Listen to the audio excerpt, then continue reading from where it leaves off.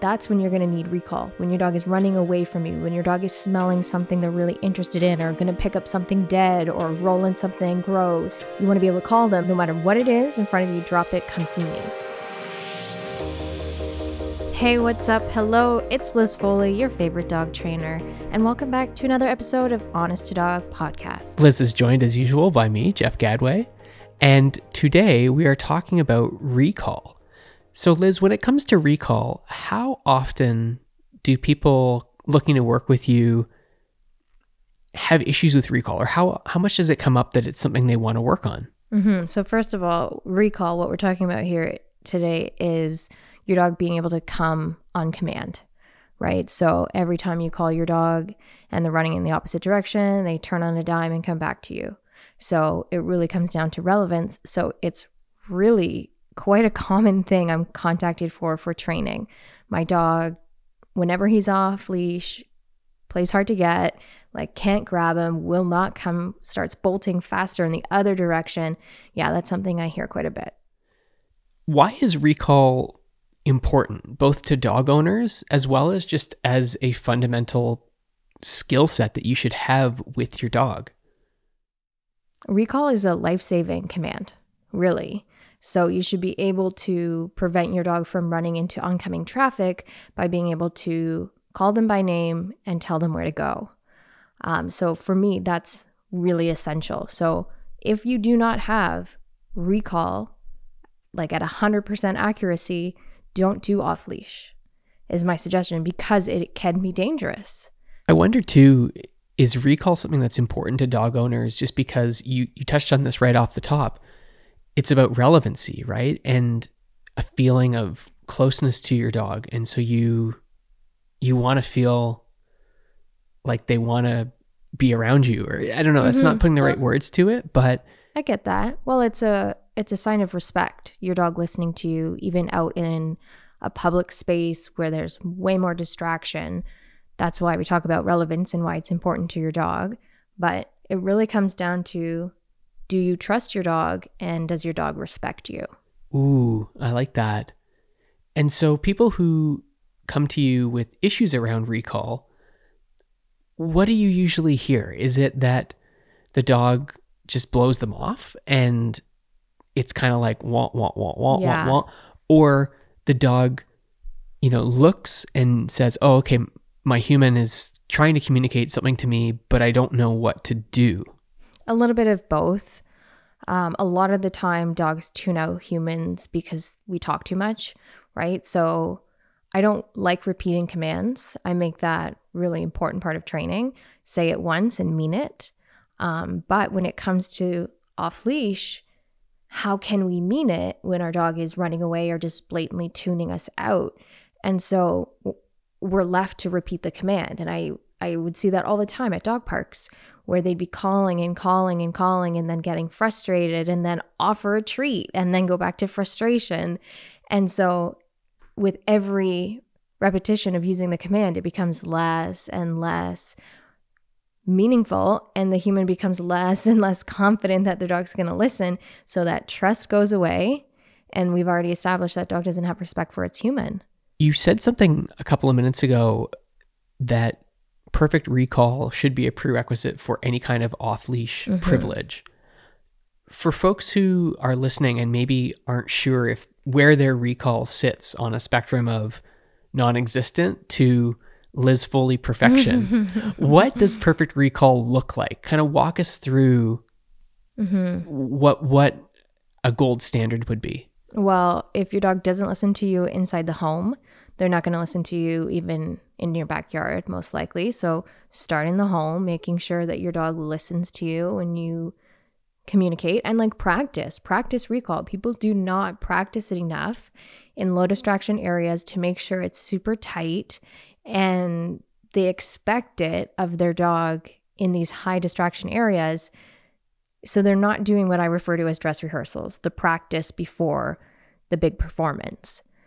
So you should have it in your house, you should have it in your backyard, and as a safekeeping, with the leash dragging, can your dog on a trail really simply turn and follow you? So I do have clients practice, once they're ready, drop leash walking again, to make sure that if they change direction, that alone the dog pays attention to, stays with their human.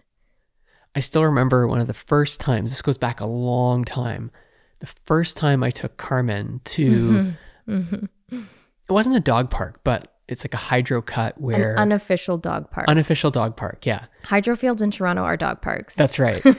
And I took her solo. You weren't with me. You were already doing off-leash stuff with Carmen. Yep. And you had nailed being able to confidently just tell her to stop. And that was, you know, you referred to it as a life-saving command, but she would stop on a dime and then wait for further instruction, and you could say, come here, and she would come right back in 100%, like right back to your side.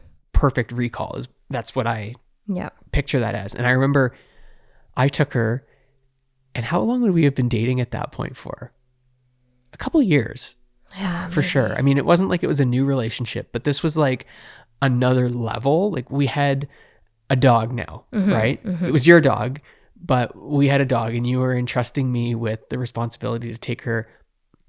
I was so scared that my recall wouldn't be there, and I was playing it out in my mind. I'm like, I'm going to let her off leash at the hydro field, and she's going to take off, and I'm not going to be able to get her to come back, and I'm going to lose this girl's dog. And, you know, like, of course, worst case scenario, doomsday scenario.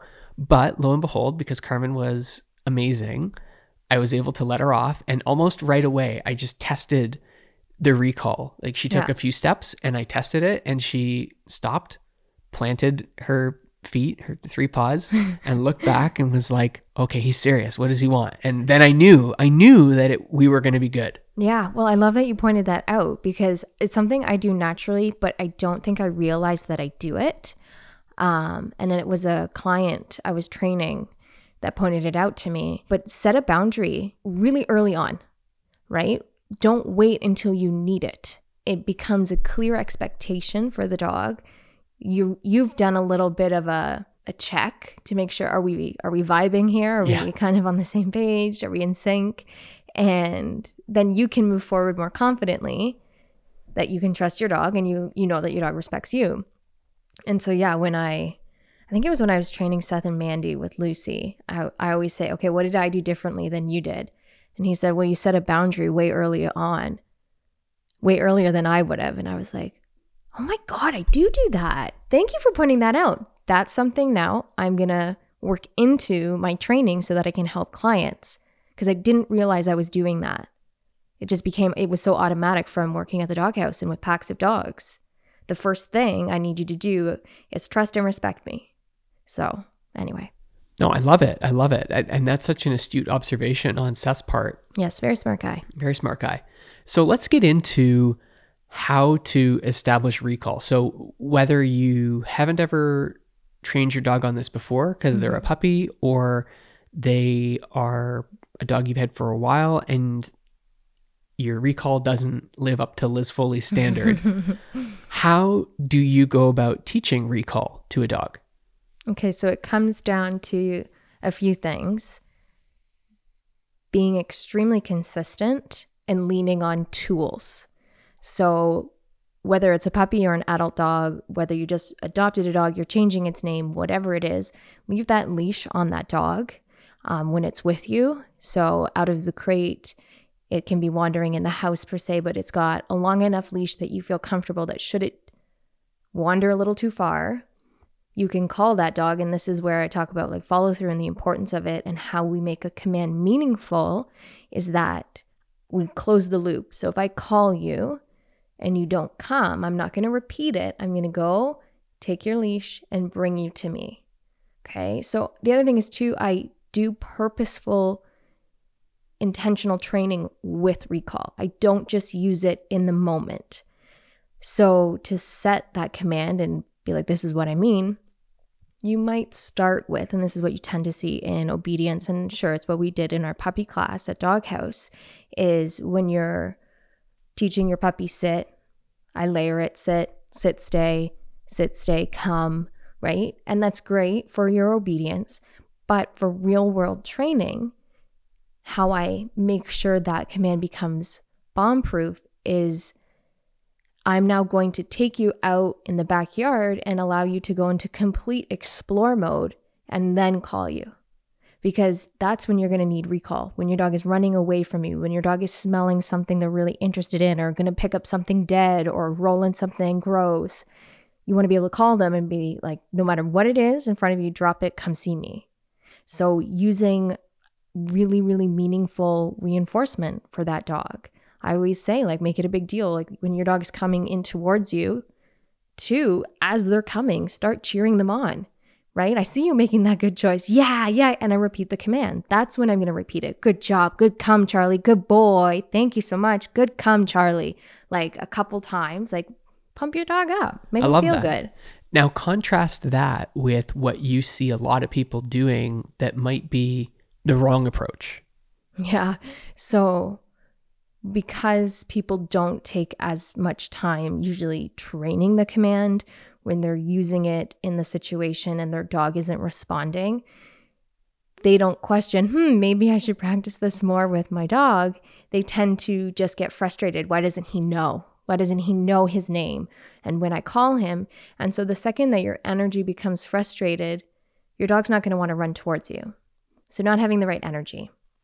How they call their dog too matters. When I call a dog, I am very intentional with my words. I am giving direction. A lot of times people use a high-pitched voice and they don't really sound as committed. It's almost like they go up at the end. Charlie, Charlie, are you coming? And then the repeating of commands, like I mentioned, getting more and more frustrated. Negotiating usually comes in as a tactic. Treat. Charlie, want a treat? Our dogs, I just looked at them on place and I was like, did anyone even flinch? No, our dogs don't recognize that word even because we don't do that. We don't bribe them. And then rewarding at the right time, like especially when I'm training that and I really want you to get good at it, I'm going to have a celebration. I do. I tell clients, like, celebrate that. Your dog just did that. Great. Sure. If they get too excited, we can put the brakes on. That's fine. But I want that dog to really want to come running to you. Yeah. You said something a couple of seconds ago about not repeating. Mm-hmm. Can you just elaborate on that? Because I feel like, you see it at dog parks, you see it just people who Baker, that's not recall. Mm-mm. Right? No. If your dog comes out the 8th time you called them, that's not recall. That's borderline compliance, giving you the bare minimum, right? Yeah. So what ends up happening is that dog doesn't learn to come the first time you call them. They learn to come the 3rd time or the 8th time, right? So this is something I pointed out to a client on the weekend doing a private lesson. What was the command that she had given? It might have been, I know what it was. It was the getting her dog released from place. And I said, okay, what's the word you've been using? And she said, okay. And so I said, okay, demonstrate for me. And she went, okay. And then he came off. And it was like, he literally thinks, okay is the command for release. And I pointed that out and she laughed hysterically. She's like, oh my gosh, every time. Like, give it a beat. Allow the dog to process. Mm-hmm. Charlie, come. Right? That moment, like those little breaks. And then you don't have to. So that's why I use the dog's name first, something that they're going to be used to hearing that refers to them, right? Especially like me working with packs of dogs, making sure that I'm not just going to call out randomly come and hope that the dog that I'm referring to does come to me. I'm going to use their name and then I'm going to give the command, the direction. That's really, I hadn't quite thought about it like that, but I really like that. The name first is getting them to tune in.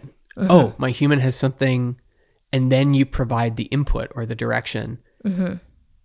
And then, if I'm hearing you correct in terms of how to condition this, you give them the command once. Mm-hmm. And if they start moving towards you, then you can encourage. You can encourage, you can use, like a reward. And if they don't, you're not going to repeat the command because we've already established that command doesn't have any meaning yet. Mm-hmm. Instead, you're going to use one of your tools to initiate that movement coming towards you, and then you're going to reinforce that behavior, and then you start coupling it together. Yes. And that's why I like using a leash. Actually, better than that, I like using a long line, at least 15 feet, if not longer, so that I don't have to get all the way to the dog, because I'm not always going to do this for you. I'm just giving you assistance here. I'm giving you further direction to help you in making this decision the next time. Because going and getting the dog by the collar, that's an option too. But I like to be able at a distance to pick up the leash, put the bare minimum of pressure on it, a little, and then maybe increase, kind of reel in a touch just until the dog starts moving forward on their own. And then I'm still going to reward that when that dog comes in. I might not be as pumped as if he did it on his own accord completely. But again, that's the behavior I do want to reinforce. So I want to keep it going. When dogs do end up coming to their person, even if it was after the 8th time they called, what do they usually do? They kind of scold the dog. What took you so long? I called you like 3 friggin' times. Get over here. Right? Now you've created a negative association. Yeah. So now your dog's not going to want to come when you get mad at them. Of course not. So that's one thing to be mindful of, right? And so like I always tell clients too, if your dog is running away from you and you are scared, and like I get it, your go-to emotion is going to be probably anger, frustration, more towards yourself for letting it happen probably. And because you're scared something might happen to your dog, but you can't lose your cool. And I'm always like, don't chase the dog. Be calm. Make your body language low, even go in the opposite direction. Sometimes those are ways to get a dog to come into your space so you don't have to go to them. Yeah. Since we're talking about moving away versus moving towards, there was something when I was at TCW that Cesar talked about in terms of only using your dog's name when they're coming towards you, when you're trying to teach come. Can you just maybe unpack that and talk about that as it relates to either teaching your dog their name or you're changing their name or when it comes to teaching come? Yeah, so that was teaching a dog its name. So just so that it starts to recognize that refers to them.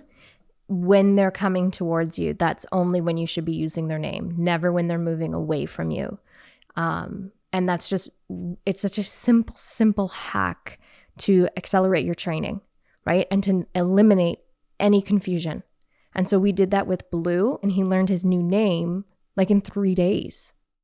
So what would you use then if he's moving away? You don't want to say, hey, Blue, because, right? What would you do to get that attention back? I would probably go, no. And then either like this way or... And then as he's coming, good boy, Blue. Good boy, Blue. Yeah. That's a good boy, Blue. Like, you know what I mean? Yeah. I remember we did that in the hotel in California as we were starting to condition him to his new name. We did that at home, and you're right. It worked like a charm.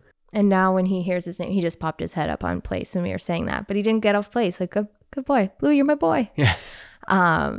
That now that can be, even as he's running away, say his name, it registers.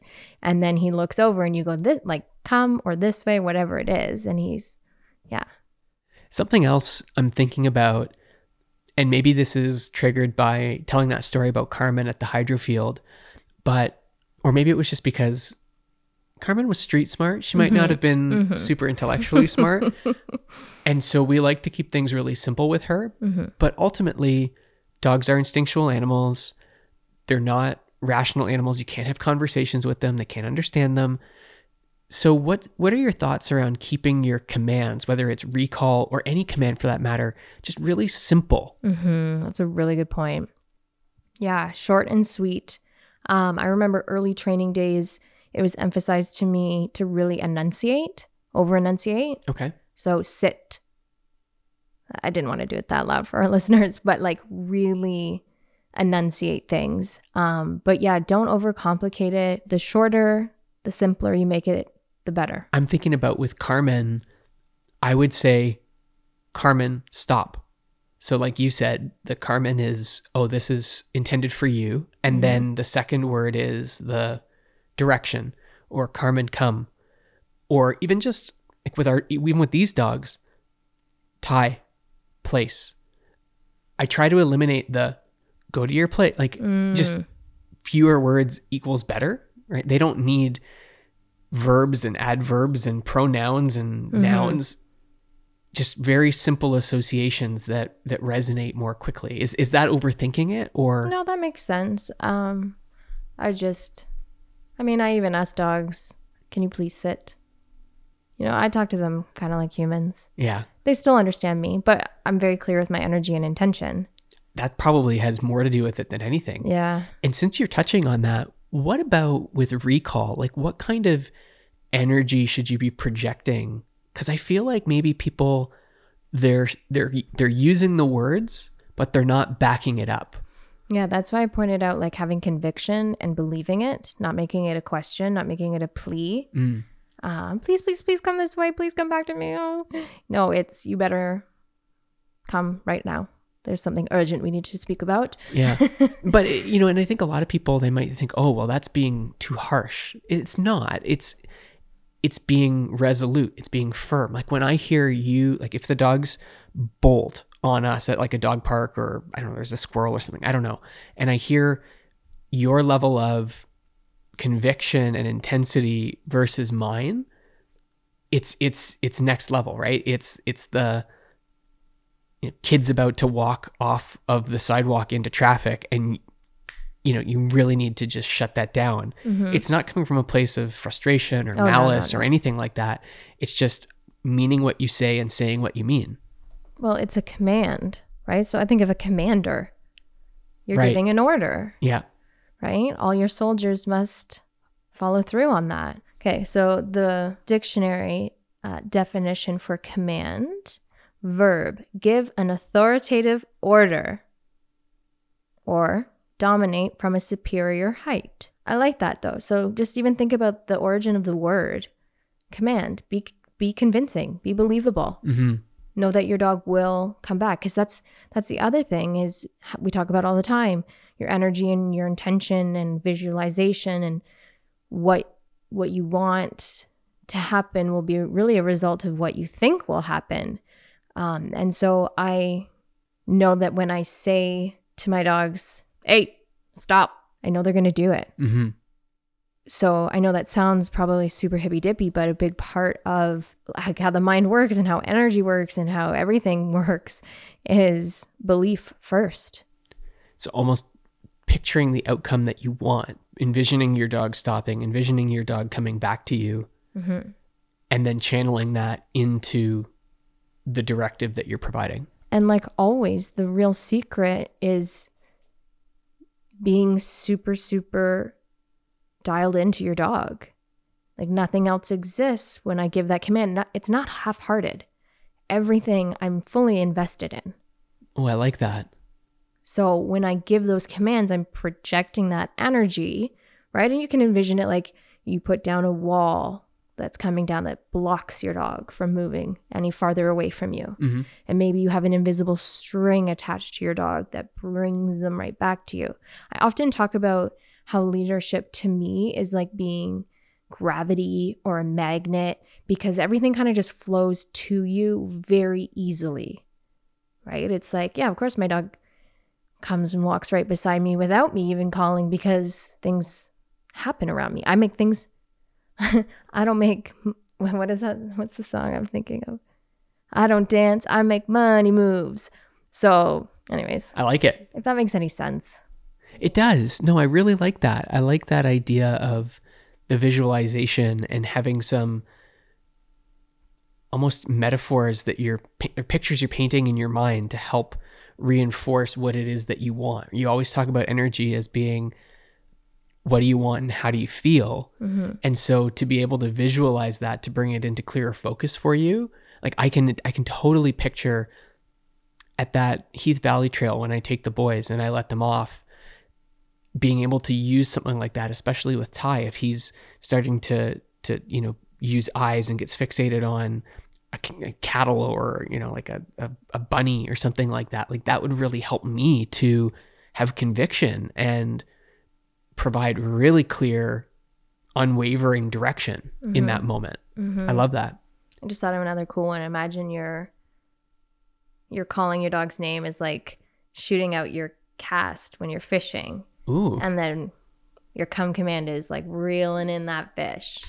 Are you a professional angler? Because those were some like high-tech terms there. Oh. Your cast and I like that. Did you see my look of concern as I was saying those words, being like, I'm not sure if I am accurate at all. I love it. But I hope Ben Austin is proud of me from BA Canine. So I just had a couple more quick questions. And really, this is to impart the importance of focusing on recall now and starting in low distraction environments inside the home. Why is it important to do this in the winter before springtime comes along? I think a lot of people are like, oh, I'll just wait till we can go to a field and work on recall.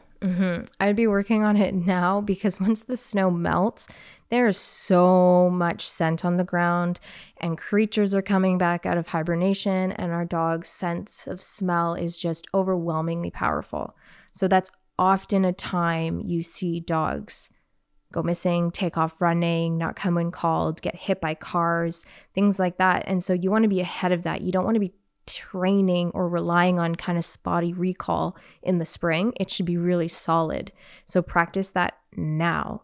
And so with training perfect recall, you want to be really, really strict with how much freedom you do give your dog. So they have to earn that freedom by showing that they're checking in more, that they are responding the first time you call them, things like that. Then that allows you more and more freedom. Yeah, that makes a lot of sense. And it's so funny. I feel like over the last several months, your philosophy on baby steps and crawl, walk, run, it's a theme that keeps coming up again and again and again, whether it's recall like this or conditioning your dog to a treadmill or to the car or anything. A lot of people want to jump right to the end result and work on it in the highest, most complex scenario possible versus let's focus on recall in the living room where there are zero distractions. I have complete control over my environment. I have no fear that my dog is going to run off. Like the risk is next to zero. And yet I don't know if it's that we are an impatient species and we want things right away, or if we overestimate our own capabilities sometimes. But there is that for sure. There's no shame in starting at a crawl, right? So really for me too, if your dog doesn't walk nicely on leash, then it shouldn't have off leash. So start with on leash. Can you get a loose leash follow? That's a good indication that your dog respects you.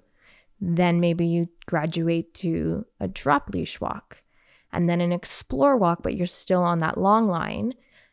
So I can always follow through so that I can still remain relevant, so I can keep you out of danger. And then last step is once you fully have it, right, that off-leash control. Or if you're still not comfortable with that, that's a great time to have e-collar as just your safekeeping. So there's so many options. There's so many things. I wanted to point out too that even in your own home, in a controlled environment, you can still add elements of challenge. Okay.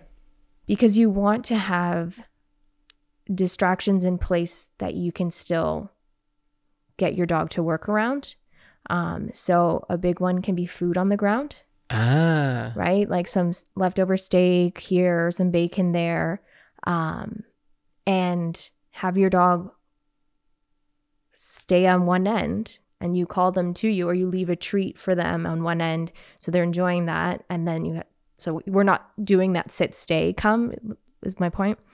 So they're enjoying their treat on one side and then they have to walk down a hallway of treats to you. Start simple, make it easy for the dog to learn that this is it, but really you should listen to me over any temptation. Right. And food temptation is probably somewhere up there, maybe with squirrels and other dogs. Probably more intense though, because you've talked before about how much of the brain is committed to the nose. And so, this is an interesting theory.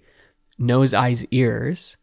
Would nose distractions be more powerful than eyes distractions than ears distractions? You know what? That sounds like a great question for Cesar Millan, because the way that I think about it my automatic response is no, not necessarily, because I don't use redirection when a dog is super fixated on something with their eyes. It's very hard to get their nose back into gear. Ooh, that's really interesting. But it also depends on the dog and Sure. how some dogs aren't very good at using their nose because they're so overstimulated by eyes and ears. That is dying. Unlike Carmen was so my nose, gosh, right? yeah. So nose. So I just want to ask you maybe two final really quick things. A lot of what we talked about today around building relevancy and recall is founded on trust and respect. I think some other schools of training will tell you things like, well, you need to be more exciting to your dog than the thing. Like if your dog is really excited about a squirrel, you need to be more excited to your dog than that squirrel, or what have you. How does that play in or not to this equation? For me, it kind of depends on how you choose to reinforce. So for having a dog leave something alone, it doesn't always have to be exciting, but if my redirection is play, then I'm going to be a little bit more exciting. But I don't use play as reinforcement a whole heck of a lot myself. So, and that's not really something as me that I would use to as my go-to for training. Will that work? For probably some happy-go-lucky dogs who aren't that focused. But that's something that you want to be really, really careful with timing. You might just get your dog more jazzed about looking at that squirrel. Right. Oh, you could be reinforcing. Yeah. I just think about what you said right off the top about why recall is such an important tool from a safety perspective. If my dog is about to walk out into oncoming traffic, I want them to listen from a place of trust and respect and not have to try to be playful in order you're not to going to get... just start doing cartwheels and somersaults and be like, this way. Yeah. Like, so I think now that I've been enlightened with dog psychology since some of those earlier methodologies, like I just don't believe in that. Yeah. Well, really anymore. It's shiny object theory. Like you're hoping on a prayer that this will be enough to distract your dog from that. And that dogs are smarter than that. Yeah. They're way smarter than that. They might fall for that a couple times. But a lot of dogs will just blow that off eventually. And then final thing. I've heard you talk about recall as one of those tools or skill sets that's kind of a use it or lose it type of thing. What do you mean by that? Just like working out, putting in the reps. Like I'm just trying to think of like a boxer doesn't just wait for their fights and only work out then. They do work to prepare themselves for those things. So, and it's like, you don't just brush your teeth the day before you go to your dentist, you brush your teeth every day. So making sure you're finding some way to practice the commands that are super important to you. Maybe downs are really important to you because you take your dog shopping, right? And so you need your dog to be able to lie in a down when you're picking out groceries or whatever it is. But if you want off-leash recall, practice it. Right. And it can be a really, really good way to check your relevancy. If you haven't practiced it in a while, can you do it in your backyard? Can you increase challenge? But it's also such a cool way to bond.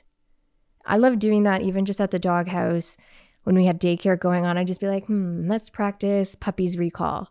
And like the joy that would come across their face when they're like, oh, me, Liz wants me. Oh my God, I'm going to go see Liz. I'm going to go see I'm the chosen one. Yeah, I'm going to go see the principal. It wasn't a bad thing at the doghouse going to see the principal. But like and nurture that. And like, it's just so cool because then I would look at them and then they'd want to come back and be around me. And they had 20, 25 other dogs they could be playing with. It's just a really cool way. Become that magnet. Yeah. Thanks for sharing your point of view and perspective and some really helpful tools around establishing rock solid recall. This is great. Awesome.